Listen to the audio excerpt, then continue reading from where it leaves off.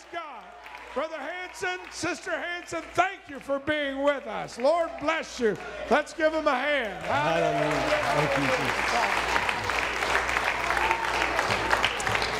Hallelujah. Well, it's flowing here tonight, isn't it? Yeah. You open up and God meets you. He does more than his share. But it's a weird thing. There's always a balance to it. It's so good to be with you. Thank you for being so kind. Thank you again, Brother and Sister Solstrand, for inviting us for the basket that we can't even begin to make a dent in. But I'm trying on the chocolate. I'm trying to make that go away. That local chocolate candy is some good stuff. I feel like saying this again to you today. Somehow it's been a little different for me this time ministering to you because this is my first time here. And what God has chosen to say to you tells me a lot about you. And today I want to talk to you about some spiritual warfare that's probably some of the toughest spiritual warfare that you'll ever do. But it might surprise you. And I have a few slides, and I guess I'll just give you a thumbs up when we need to go to the next slide. But I want to talk about if they only knew. In the last year, many of you have experienced more than the normal amount of funerals. And as a pastor, you get to go through a lot of funerals. And it makes you see things from a little different perspective.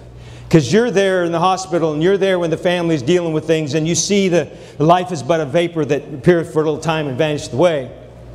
And what gets me is at these funerals, people say the nicest things. Oh, they were such a happy person. Oh, I just loved to spend time with them. They were just their sense of humor was just so good. And sometimes I'm standing there saying, why didn't you ever say that when they were alive? Because I heard some things that you said about them when they were alive that didn't sound anything like you're saying now that they're dead. But it's safer to talk about dead people. Absolutely. If they're dead, then I can say nice things and I'm not afraid they're going to get a big head about it. And I don't ever have to worry about them bringing that back to me. Remember when you said that? Because they're dead. So I'm free to just say good things about them. What if some of these people that have passed on really knew how much people loved them before they passed on? What would have been the quality of life that they would have had? How much nicer Thanksgiving dinner would have been if everybody had said nice things to each other, gone out of their way to say nice things, strained at saying nice things to one another. I didn't really fully appreciate my parents until I grew up. And can I get an amen? How many of you didn't never? Yeah. I remember my mom, I have 4 siblings, so there's 5 of us kids. And I remember times when we would all be eating like pork chops. And my mom would be eating scrambled hamburger. And I always just thought she didn't like pork chops. But as I grew up, I found out we didn't really have enough money for all those pork chops. So she'd eat the scrambled hamburger while we ate the pork chops. There were times my parents didn't buy very much stuff and we just thought they were cheap. But they had 5 kids was the problem. They just didn't have enough money to go. I didn't appreciate that about them. What if I had only appreciated them a little bit? Tonight, it's already been mentioned. We are going to take authority over some spirits in this last day. The church is going to be victorious, but it's a little bit of I guess a mirage or something. I think the most insidious spirits, the ugliest, the meanest, the most powerful spirits are usually the ones that are disguised as not too big of a deal. And I think one of the biggest things that the church is going to crack in this last day is that spirit that says, I'm going to do my own thing and I'm not going to submit to anybody. It's my body. It's my life. Nobody's going to tell me what to do. That kind of a spirit.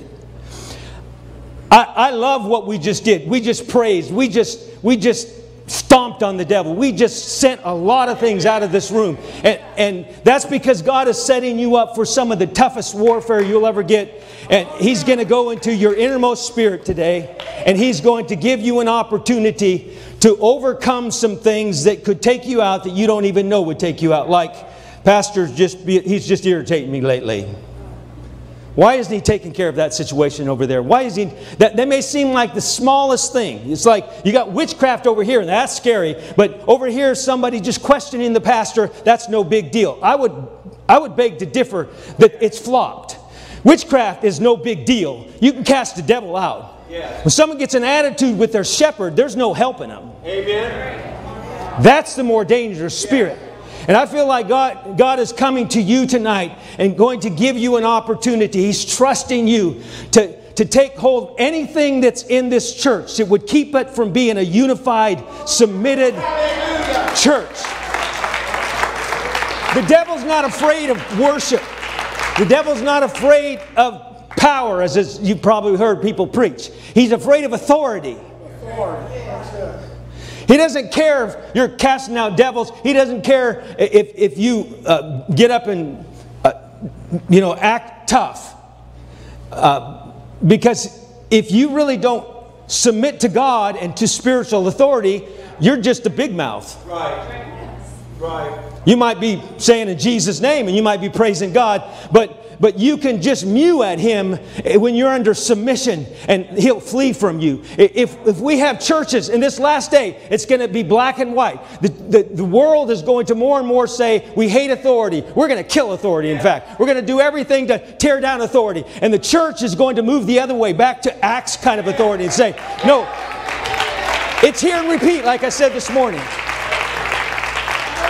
So I just blew my cover. Anybody who doesn't like where we're going today, you're welcome to check out. But I think God trusts you enough. And if you'll pray and just ask God, this is going to be a little different like it was this morning. I don't even know why He's having me do this, because I'm not an old friend of this church. But I'm an old friend of God. And evidently you are too. And He wants to say this to you. So would you pray with me and ask Him to anoint this? God, I pray that you would move tonight in this meeting. I pray, Lord, that you would open eyes. I pray, God, that understanding would come. I pray there'd be revelation in people's minds and in their spirits. I pray you would give this church a strength and a unity that it's never had before.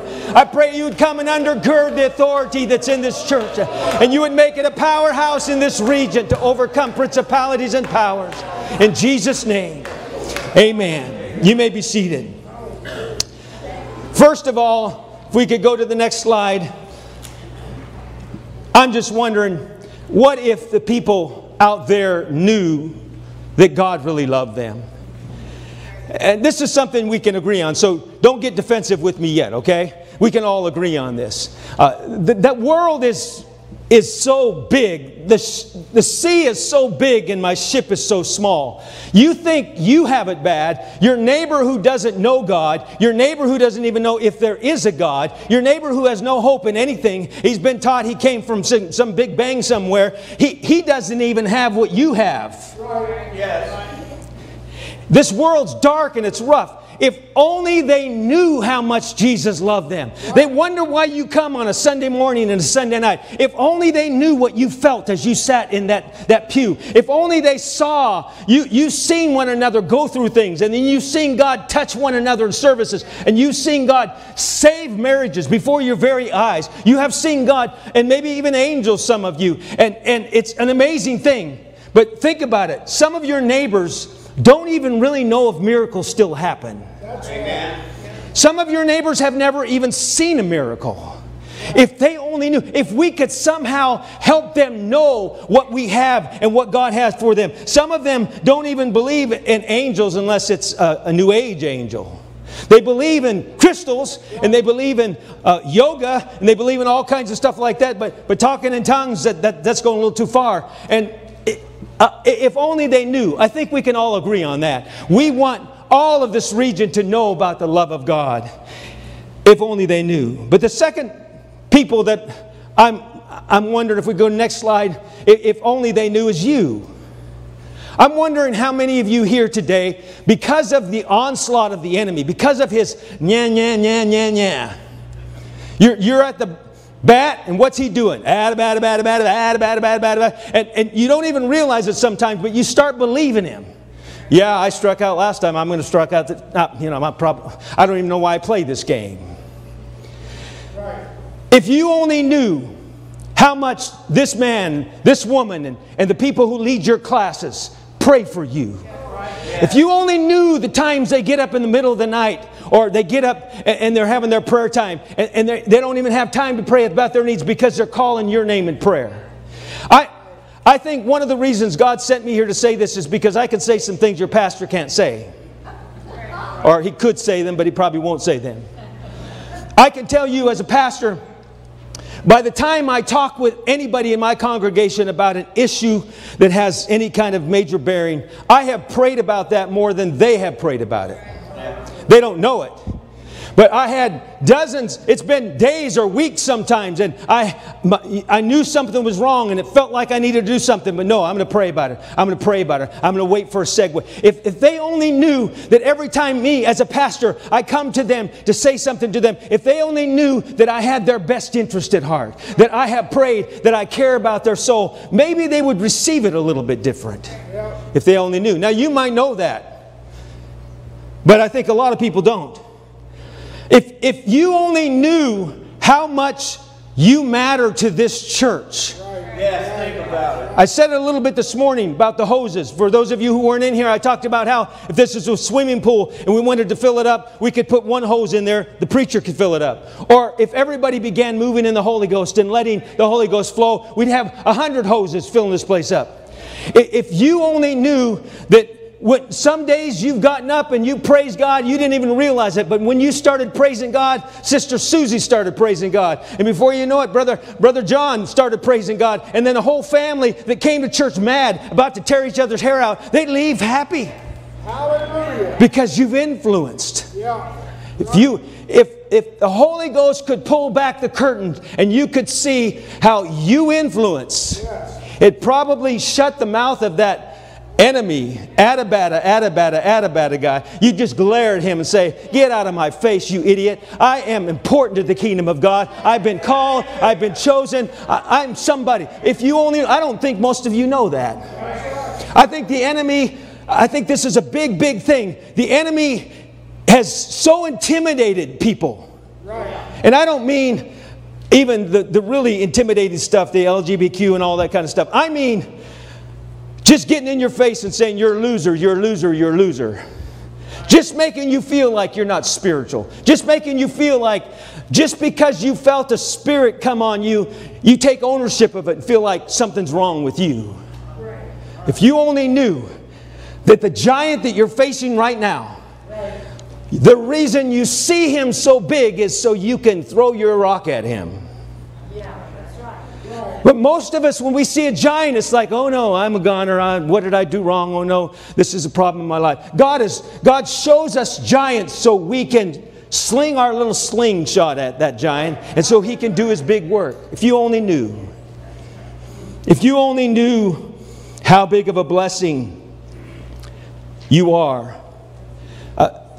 I don't know if your brain works like mine, but when I go to a place like Walmart, or we went out to eat today at Texas Roadhouse. One thing that stuck out to me is how kind your pastor and his wife are to the waitresses. Because the waitresses are very important. Now, they may not get paid as much as the guy in the back who's pushing the pencil and figuring all, the manager, that kind of thing. But if you didn't have a waitress, you really wouldn't have a restaurant. If you go to Walmart, maybe the person at the front door, or maybe the person who's checking you out is only making minimum wage. But they're important to that store. Because you might have a CFO that's got, a Jag, and he's got a yacht and all that kind of stuff, and he works in the background somewhere. But if that CFO didn't have 100 or 200 clerks out there, he wouldn't have any money. And what I'm saying is, in this place. You might only usher. You might only clean the toilets. You might only every once in a while help out with sound or something like that. You might not even do any physical thing here at the church. You just show up faithfully on a regular basis. You just go to the prayer room. You just pray for your pastor every once in a while. If you only knew, one of these days when we go to heaven, we're not just going to see this picture of our life and everything we've done wrong. If our sins are under the blood, what He's going to show you is you were faithful here and you touched a life over here and you changed a service over here, and it was because of your faithfulness that that building was built and that was maintained. You are important. So today I'm coming against the most insidious devil of all, and that's the one in your head and mine that tells us I'm bad, or I don't know if I can trust them. Right. The enemy doesn't want us to think about all those things. In fact, sometimes we almost feel like it's arrogant to think we're special. So help me with this. Turn to somebody and muster all the honesty you can. Look them in the face and say, you're a special person.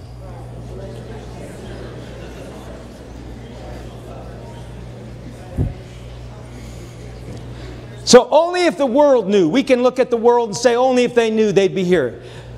But I can look around at a congregation and say, if everybody here only knew how much Jesus loved them and how much other people in the church loved them and how much brothers and sisters prayed for them and how important they were to the body, they wouldn't ever think twice about skipping church because they're an important part of what's happening here. Yeah.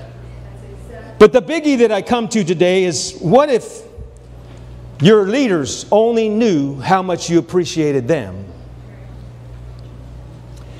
Aren't you glad for this lighthouse? Aren't you glad for a church that stands for truth? Have you noticed the lighthouses are going away?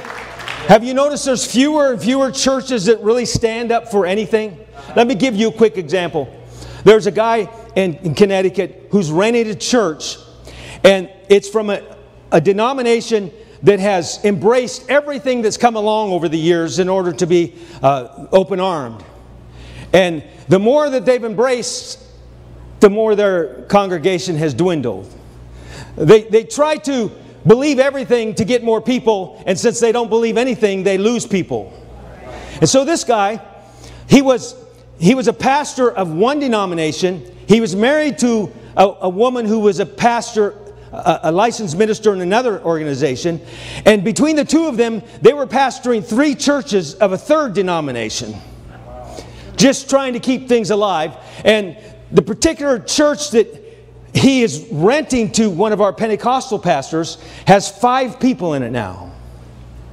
Well, our Pentecostal pastor's church is larger in the rented facility than the man who pastors that church. And so they spent some time getting to know each other. And one day they were sitting in the office, and that denominational pastor was over there in his seat. The Pentecostal pastor was just, shooting the breeze. And the denominational pastor said, let's go get a blanking beer. And he said, what? He said, yeah, let's go get a beer. He said, there's been so much pressure in my life. I got another preacher friend, and what we like to do is we like to go downtown Hartford, and there's this seedy little joint, and we go get, I go get some scotch. I like scotch, and I get a stogie, and we just sit there and we just kind of, relax a little bit. Aren't you glad that your preacher wasn't that lazy over the years? Do you know how hard it is to stand up against all of the things that our society is trying to get us to change in what we believe? You know how hard it is to stand up against people you love who are coming and saying, do I have to do this to be in the choir? Do I have to do this to be in the choir? And you just have to take this to my boss if I'm out of place here, because like I said, I don't know you very well. But I believe that God has enough people in this church to rise up in the last day in the ugliest culture that we've ever seen and be the brightest star that Newark has ever had. The glory days of this church aren't back whenever you built this this auditorium or something like this. The glory days of this church are yet to come. You rising up and taking authority over some of these things is what's going to break this thing. So I'd like to just point out what the Scripture says. If we can go to Hebrews chapter 13, verse 7. Remember them which have the rule over you, who have spoken unto you the word of God, whose faith follow, considering the end of their conversation. Now, let me read that from the Amplified.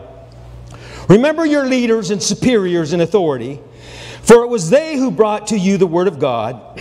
Observe attentively and consider their manner of living, the outcome of their well-spent lives, and imitate their faith, their conviction that God exists and is the creator and ruler of all things, the provider and bestower of eternal salvation through Christ, and their leaning of the entire human personality of God on God in absolute trust and confidence in His power, wisdom, and goodness. If anyone in this room, just even on a human basis, you can't see into people's heart, but if there's anybody in this room who has seen the character of Christ in Brother and Sister Solstrand, I wonder if you'd just clap right now.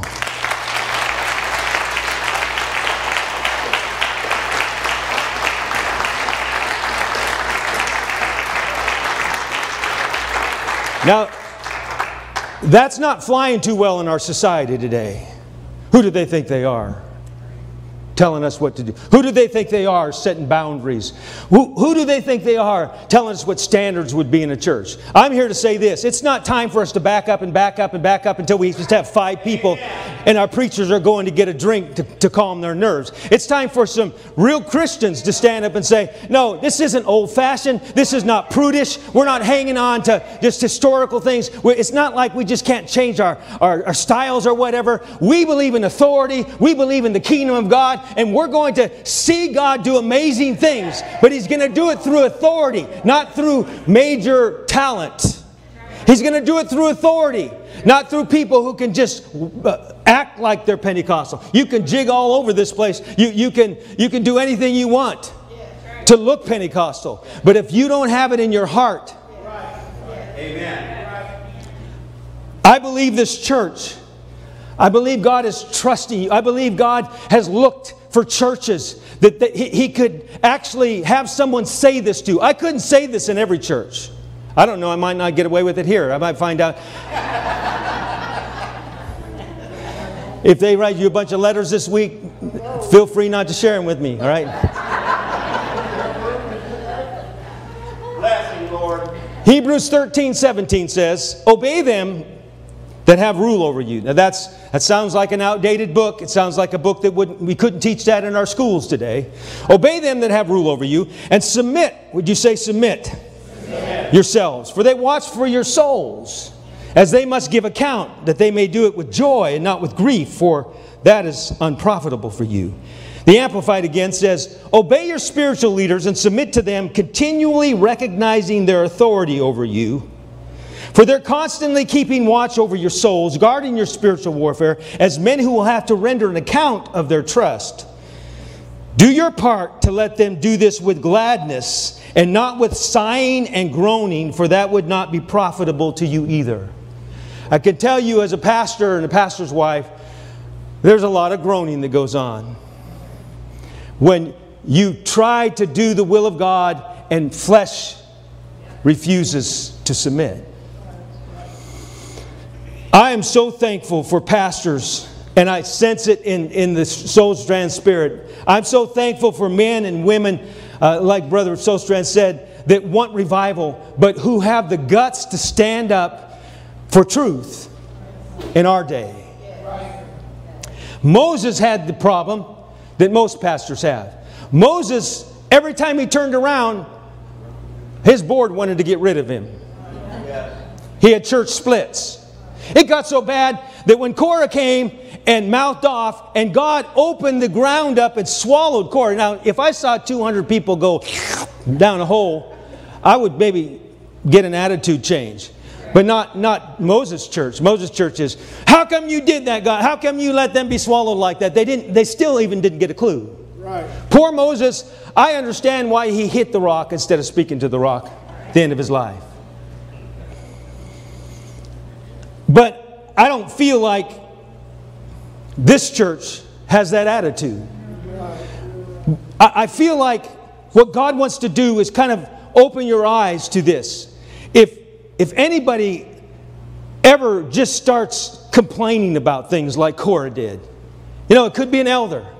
Oh, Pastor, he's doing this new building program, and I just don't think in this economy we ought to do that.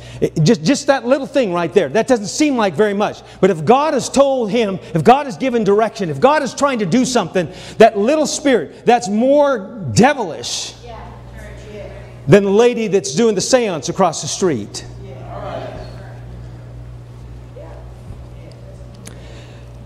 So, I'd like us, again, I'm going to blow my cover. By the time we're done here today, I'd like for you to recommit and realign yourself with your spiritual authority. And that this is going to be the most blowout service we've ever had. We've already had great worship. But if the majority of people in this room right here can make sure there is nothing between them and God and nothing between them and the people who are leading them, there is no telling what God can do with this congregation. Yes. And just to help you get a little bit more perspective, I've asked my wife to come. My wife has been a pastor's wife for 25 years now. She is the daughter of a pastor. So she's been in this her whole life. And every once in a while, you need to hear from the perspective of a pastor's wife, because Sister Solstrand's not going to get up and say this kind of stuff either. And I've asked her just to share with you, from the pastor's wife's perspective, what helps her. Because I think there's some people in this room who would like to help your pastor's wife. You might just not always know how to do that.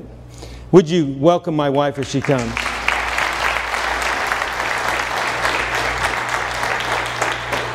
Thank you. So we all know that behind every great man, there is an even greater woman. Amen?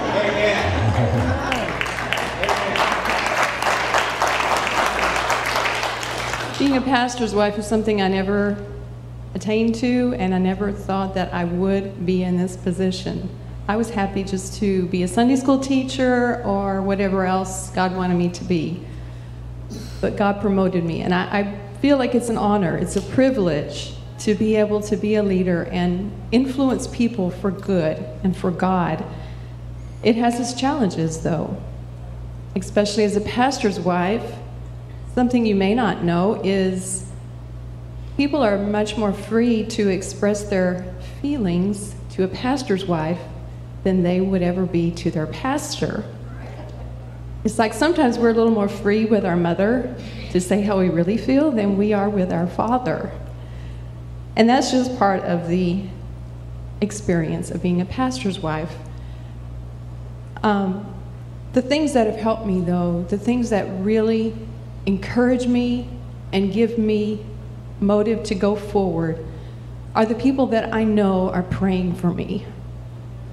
The people that in private come and say, Sister Hanson, I just want you to know I was thinking of you the other day in my prayer time, and I just prayed for you, and God put some things on my heart specifically to pray for you, and I just want you to know I'm with you, and I'm supporting you, and I love you, and I pray for you.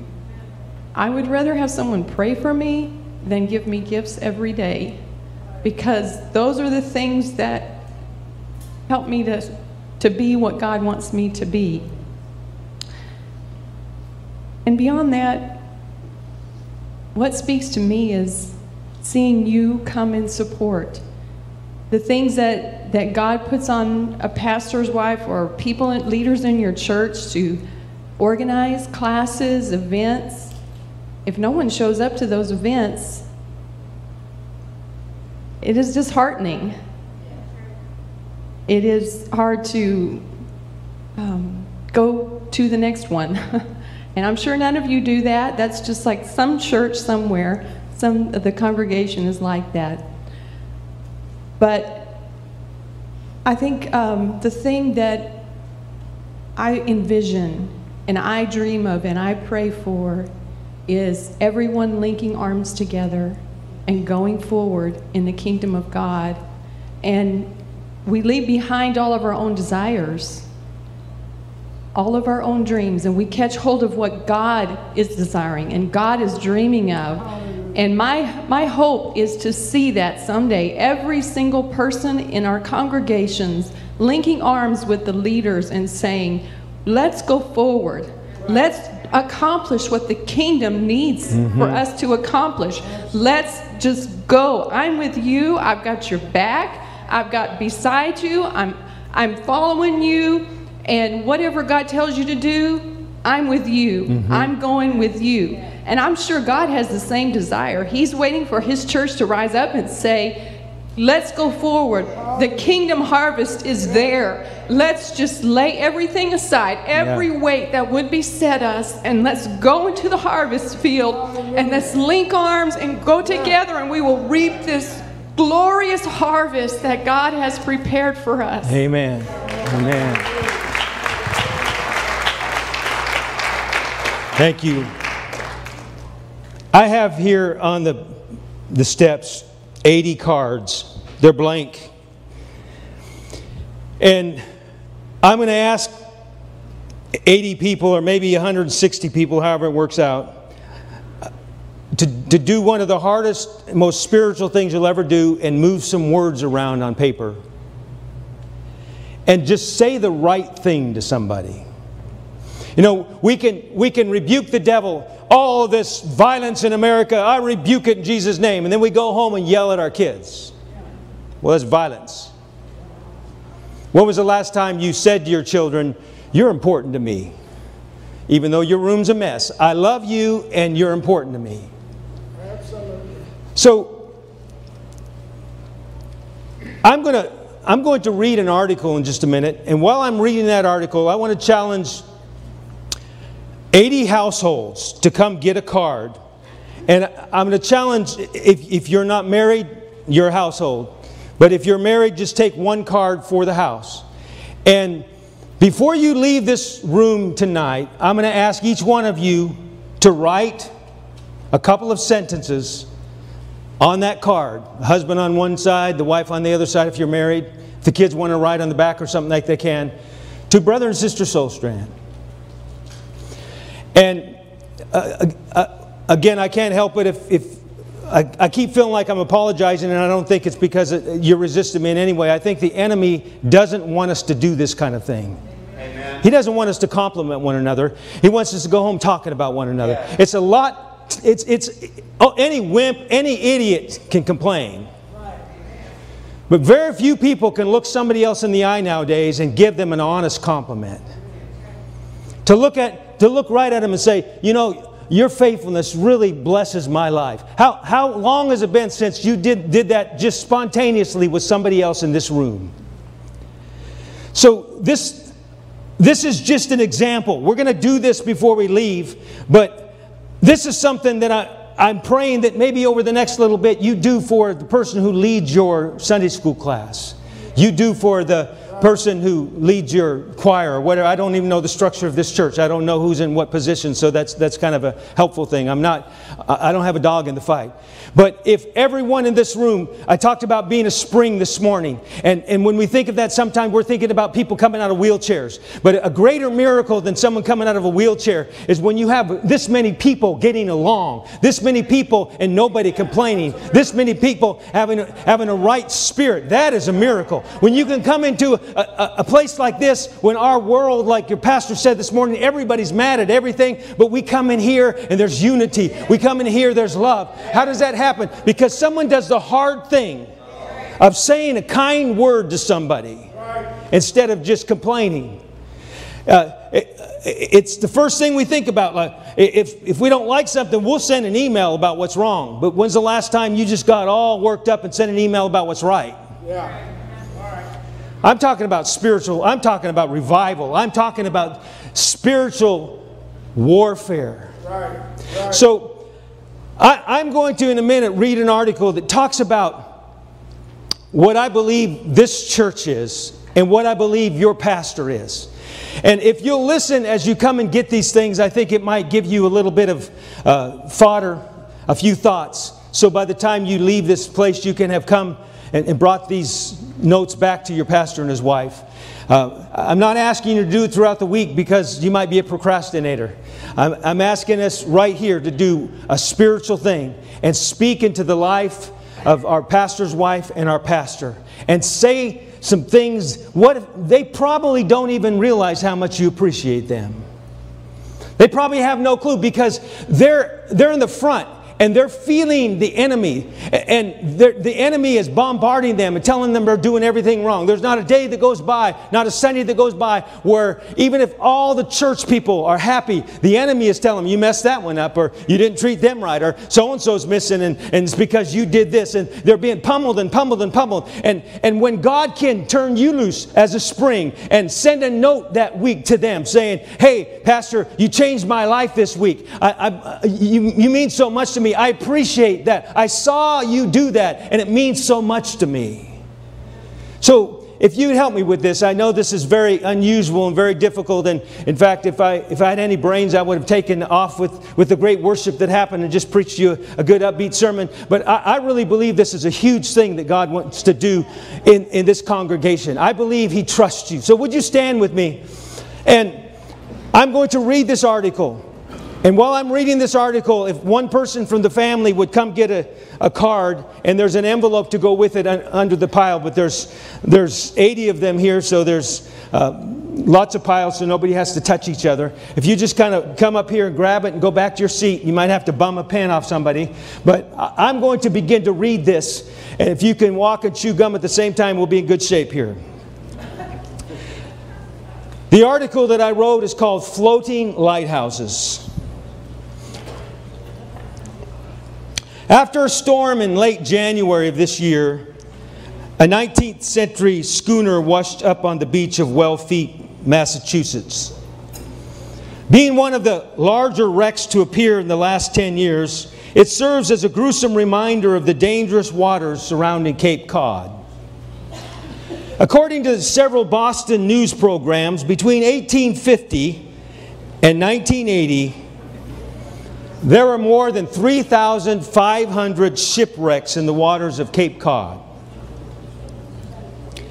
In fact, so many ships have piled up on the hidden sandbars of the coast between Chatham and Provincetown that those 50 miles of sea have been called an ocean graveyard. Now, well-proven deterrent to shipwrecks is the simple but effective lighthouse. The oldest lighthouse in America is on Brewster Island in Boston Harbor. It has doubtless saved thousands of lives. Since 1716, Boston Light has never moved and has done one very simple thing. It has declared the shoreline. Still, today, Boston Light's 98-foot tower flashes its 1.75 million candle power beacon every 10 seconds, and it's visible for 27 miles. The lighthouse is the last remaining manned station in the United States. Now, lighthouses are points of reference. They're lifesavers. Their authority is powerfully validated when they're foolishly ignored. They're respected because they tell the truth about where the shoreline is. They don't make the shoreline. They just declare the boundary to the sailor. And one of the cruelest deeds that one could ever perpetrate on a sailor is to move a lighthouse. Worse yet would be to set that lighthouse afloat, creating a beacon that moved with the tides or relocated at the whim of the ocean current. An unanchored, floating lighthouse would be a weapon of mass destruction. Right. There are some great, immovable, moral shorelines created by God. These are moral laws that cannot be ignored without serious repercussions. Nobody can change them. Millions have arrogantly ignored God's moral laws only to crash against the natural consequences of such laws. In His love, God has appointed lighthouses designed to spare the average sailor such demise. His lighthouses include the Bible, governments, parents, and churches. One of the cruelest deeds that could be perpetrated upon our culture, especially our children, would be to move the moral lighthouses, to change our morals, to change our values to match the latest trends or currents. You'll notice that the consistent dumbing down of American morals has resulted in thousands of tragic and bizarre headlines describing shipwrecks that include mass shootings, baby killings, cannibalism, teacher-student scandals, abuse, and the rampant meltdowns of the rich and the famous. Where are our lighthouses? Have they been extinguished by the fear of not being politically correct? Do we actually believe that if we say the dangerous rocks are no longer there, that they won't cause the ships to wreck? Does moving the lighthouse move the shoreline? Of course not. Saying something is right does not make it right. For the record, the shoreline has not moved. Please be advised, it has been and always will be wrong to murder, to have sex outside of marriage, to lie, to abuse your body, to dishonor your parents. True love, faithfulness to your spouse and children, and hard work have always been and will continue to be the real keys to a good family life. Selflessness, righteousness, and gentleness are still better friends than selfishness, sin, and hatred. Our enlightened world thinks it has invented new morals. The problem is they don't have the authority to do so. Professing themselves to be wise, they became fools. Romans 1:22. Their enlightenment is nothing more than a floating lighthouse. It is worse than no lighthouse at all because their floating light is often trusted, directing more unsuspecting sailors to their inevitable destruction. Thank God for all you teachers and parents and pastors and bosses and neighbors and other influencers who have refused to move your lighthouses in response to other influencers and who have stood against the politically correct crowd. You may tire of holding fast in the storm, but that is when you are needed the most. Don't move. Stay bright. The coastline can be brutal, but your consistent moral beacon will make all the difference in the life of some young sailor. Again, let me just say, I believe this is a very spiritual thing we're about to do. And if Sister Solstrand doesn't mind coming over here and sitting with or standing with her husband, just right there where you're at is fine. In just a minute, I'd like to invite my wife back up to the platform. And I wonder if Bishop and Sister Solstrand, could you come up and help with this? I'd like us to pray for Brother and Sister Solstrand. Again, they have not shared anything with me, and it just, like I've told you, I've wrestled over even bringing this sermon because it didn't make sense to me. But God is doing something here. And I know you trust them, and I know you love them. But if you don't notice how the enemy can just get in his little wedge here and there, then that insidious spirit will come and drive a wedge and keep a church from being as great as it can be. And so this little card that you write should be the first of many. Because we need to say it again and again. I appreciate you. I love you. I'm with you. We don't say it anymore. We tweet things. We send them a picture of our hamburger, but we don't ever say, we love you. Or if we do, it's a selfie. Here I am loving you. Somebody needs to look them in the eye.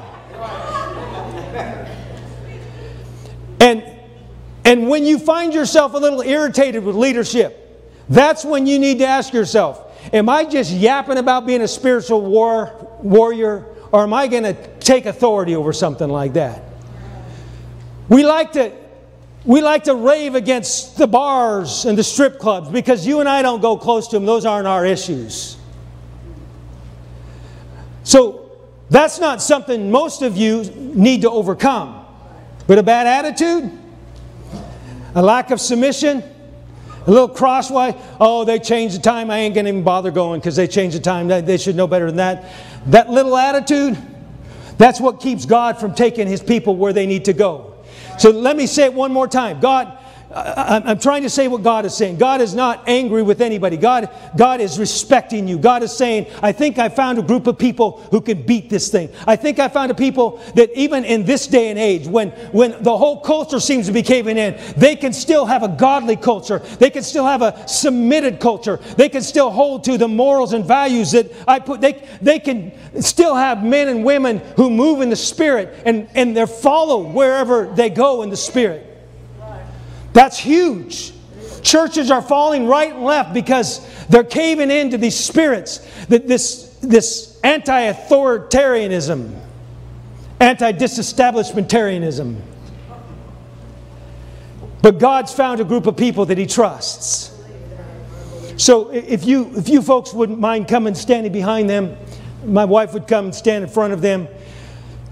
Because of COVID, we're going to be careful, and I'm going to ask Brother and Sister, Elder and Sister Solstrand to stand behind. But in fact, if you could take maybe 2 steps forward, just stand behind them and lay your hands on them.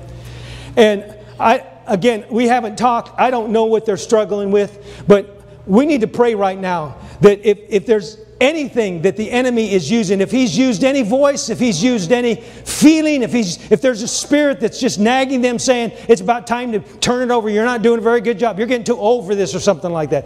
I hope not, because we're the same age. But that's spiritual warfare. I keep coming back to this. I need to say this again. We get ooky spooky about spiritual warfare sometimes. Oh, I'm going to cast out devils. I'm going to pray all night long. Fear came in the room, and it's happened to me. Fear has come in the room, but fear is not as insidious. It's not. Fear won't tear a church apart, but a little resistance will. Just a little attitude here. Just to feel a little free to express yourself. Everybody now is free to express themselves. They tweet whatever they want. And we're getting to where we have no filters anymore. We'll just say whatever we want to say. And spiritual warfare is not saying whatever you want to say and choosing to say the things that need to be said. And so when you write out these cards, I'm believing, Brother and Sister Solstrand, to take those to heart and let those words that you allow God to flow through you as a spring, as you write down those words, as you give them what God is having you give them. Those words are going to go to their heart, and they're going to put them on as armor, and they're going to use them to fight back against the things, because the enemy has come against us in a greater measure. The way the church is going to be bigger and better than it's ever been is it's going to buck winds that are stronger than it's ever been. We're coming against giants that are bigger than they've ever been, and they're only human. If they don't have you praying, like my wife said, if they don't have you speaking for them, saying the right thing, voicing the things, not like Korah, not like Miriam, not like poor Moses. He couldn't get anybody to help him except for Joshua and Caleb. But I believe there's dozens of Joshuas and Calebs right here in this room. So when we lay hands on them, I'm going to ask you just to hold your hands out like this to them. And if you've ever done spiritual warfare, you need to pray for them. And you need to ask God to cover them and to break any kind of thing that they're dealing. If they're going to sleep every night dealing with a spirit that's nagging them, your prayer could make a difference right now. Amen. Would you pray for them right now? I'd like my wife to come. Lift your hands right now toward Brother and Sister Solstrand. Hallelujah. In Jesus' name. Hallelujah. I come against everything that has come against this church in the name of Jesus Christ. In the name of Jesus. Any kind of doubt, any kind of unrest, any words that have been spoken, anything of flesh, anything of spirit that would keep this church from being everything you've called it to be. I pray, Lord, for a refreshing in their spirits right now. Refresh them, God. Eroko talama sataha, irosoto talarabakiando hoye, ilamoro satarabataha irosuta lamoyeke talaha, isola lamayete helebokahayetaha. Give them power, give them courage, give them confidence. It's from heaven. Iramo yelomo suraba yeka, ilamo yesuta dara mariato rabasatara dara batahaye, ilahayoko rabairo sande bataha. Give them a unity, arm in arm, Lord, with this congregation, with every leader, in Jesus' name. Ikalara basatara haye, irotora batahaye ke, ilabarata haye, lomoro soto rabosata haye.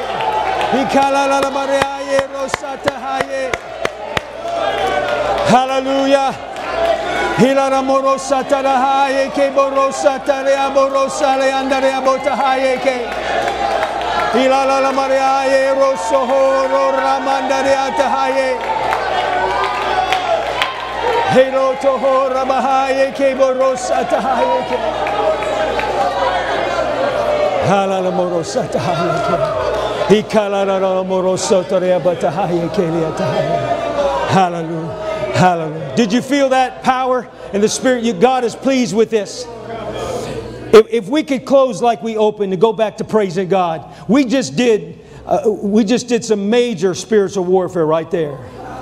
And I'd like for you, if you would, as an act of praise, to begin bringing these notes back and just laying them at Brother Solstrand's feet as he sits back down over here. Thank you, Brother, Sister, Elder, Bishop. I don't know what they refer to you as, Bishop Solstrand. The rest of you, if you'd like to be seated and fill out the card, you're welcome to. But as Sister Solstrand leads us in worship, forgive me if I was out of the box tonight. But I really believe that I'm going to hear good reports from this congregation. The unity, the taking authority over things that God's going to do. And if you'll let God right now, through your pen, just fill your note up, you will be just as much a spring as the guy who lays his hands on the lame and they walk again. And if you'll, over the next little while, be aware of maybe even your brother or your sister or this is a tough one, your wife or your husband. When was the last time you looked at your wife and said, "You are the most important person in my life, and I love you more than anybody," or "I value you," or name something about them that you value? We say so few of those wonderful things to the people we know. We say that to schmooze the guy at work that's going to give us a raise. But if we want victory in the home, that's spiritual victory. That's spiritual warfare. If you will, over the next little while, just kind of be aware of this thought. God is going to flow through you as a stream, through words. A little note here, a little gift here, a compliment to their face over here. And God letting the words of life go back into them. Give them authority over the things that are bothering them. Would you sing and would you worship by coming and bringing your gifts of words?